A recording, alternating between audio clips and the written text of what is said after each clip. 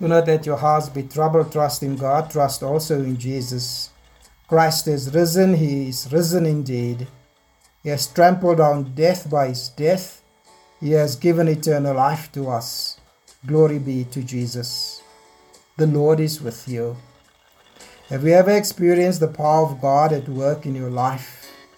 Have you ever experienced the power of God at work in the life of your family, the life of your friends, or the power of God at work around you in the world, in the community where you live, and in society? Today's sermon is a reminder of the power of God, and next week we will relate to you what God's power can do. And so I'm returning to the lectionary readings for today, however, not all of them. Our first reading comes to us from 1 Peter chapter 2, verse 2 to 10, and the verse that I've singled out to share some thoughts with you is verse 7. I want to read this verse to you as it was written in the Holy Scriptures, and this is what it says. Now to you who believe, this stone is precious. But to those who do not believe, this stone the builders rejected has become the capstone, and a stone that causes men to stumble, and a rock that makes them fall. Our second reading comes to us from the Gospel according to St. John chapter 14, verses 1 to 6. Verse 1 is the one that we have singled out for our family worship service today. It reads as follows. Do not let your hearts be troubled. Trust in God. Trust also in me. This is the word of the Lord. Today is the 5th Sunday of Easter. Let us join together in prayer. Eternal God and loving Father, gently make each one of us more and more like Jesus. In the reading of your Holy Scriptures, may your word be heard in the meditation of our hearts, and may your word be known, and may we rise up this morning and live faithful lives to you. In the name of Jesus Christ our Lord, we pray this. To him with you and the Holy Spirit, one blessed God, be glory and unending praise. Amen. The theme of our family worship service this morning is Trust in God. Trust in God. We are wrapped up in it all with people across the globe. We are wrapped up in this challenging time with people across the world. Our trusting in God does not mean that as Christians we are immune to challenges. Our trusting in God does not mean that as Christians that we are immune to difficulties and tragedies and turmoil and hazards.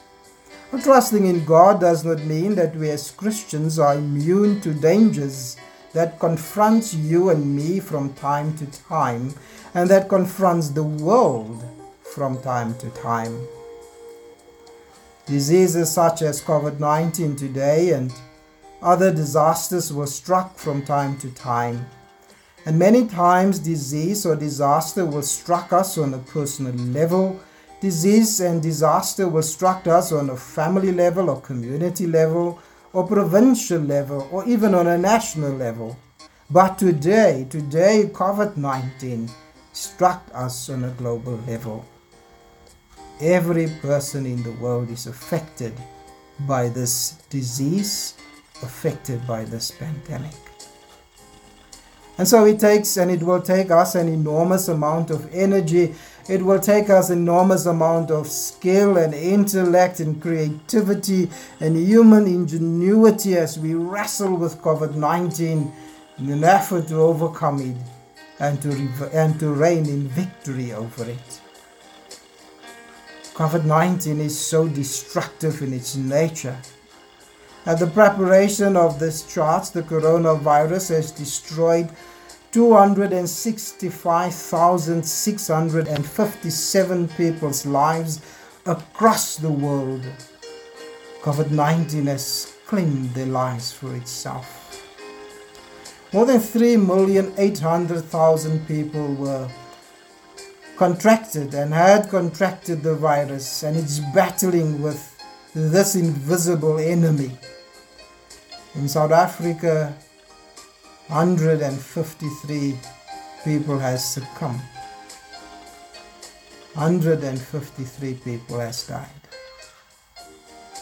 Not only does the coronavirus destroy human life, the virus keeps us under lock and key. It keeps us apart in distance. It keeps us apart, and for many poor and destitute people who have no access to social media platforms, it is difficult to maintain good and healthy relations with family and friends. The virus created an awareness of the poverty around us. The virus created an awareness of the food crisis in the homes of many of our people. The virus brought with it death and sadness and sorrow. It brought it into our homes, not only into our homes, it brought it into our hearts. The coronavirus plunges our ailing economy into a further crisis, and it brought with it untold suffering as it sweeps across the globe. And so it seems to me that the demands that COVID-19 placed on us want to outstrip our faith, and it wants to push us to a point where the challenges that it brought with it and the risk that it poses want to surpass our spiritual resources.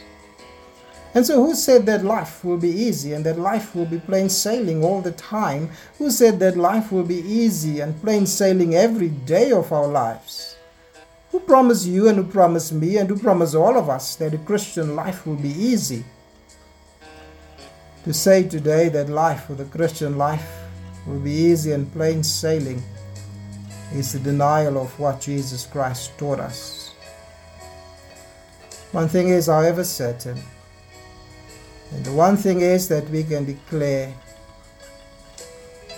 and we can declare it with a confident trust and certainty, and that is that God's word is filled with blessings, that God's word is filled with promises. And so let us turn to God's word as we listen to and as we reflect on our readings today. In our text, John chapter 14, verse 1 to 6, Jesus prompted his disciples to trust in him and to trust God in order to receive the blessings and the promises from God's hands. And so God has on his mind to bless the disciples, and God has on his mind to bless you and me and our families. God has on his mind to make his promises to become true in our lives. But in order for God to bless his disciples and to bless us, and for us to receive their promises and blessings, we need to do something in return for God. And Jesus says this when he said, "Trust in God, trust also in me."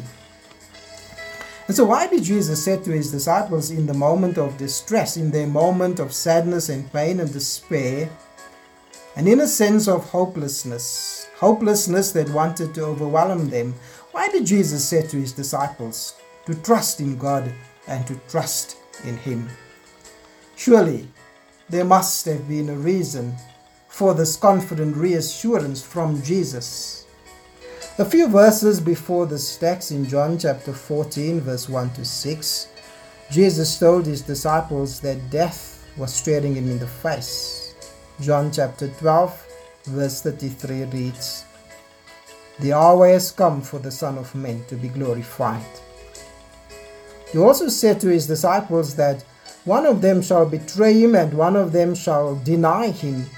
And so John chapter 14, verse 1 must be understood and must be read against this background, against the background of betrayal, against the background of denial, and against the background of death. And it's against this kind of background that Jesus says, "Trust in God, trust also in me." And so in their moment of sadness and pain, in their moment of uncertainty and sense of hopelessness, comes the comforting words from Jesus. These words, "Trust in me and trust in God," brought a sense of relief and value to his disciples. The words of Jesus is comforting, not only to them, But the words of Jesus Christ is also comforting to our souls in the most challenging times in our lives.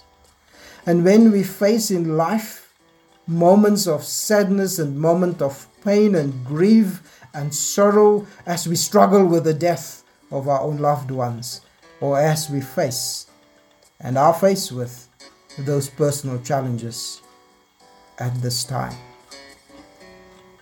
These words comes to the disciples at first to strengthen their faith in God and to strengthen their faith in Jesus as the Lord and Savior of their lives. But Jesus is about to walk the way of the cross. And so he said to his disciples, don't only trust in God and don't only trust in me for this moment, but trust in God and trust in me for what is to come. Trust in God and trust in me, not only for the here and the now, but trust in God and trust in me for all eternity. Don't only trust in God and trust in me for this moment, but trust in God and trust in me for what you are about to experience, because what you are about to experience is far greater than what you have already seen. Now we know that the disciples have already seen the restoration of the sight of the blind.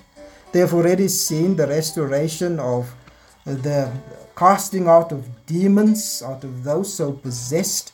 They have already seen the calming of the storm on the Sea of Galilee.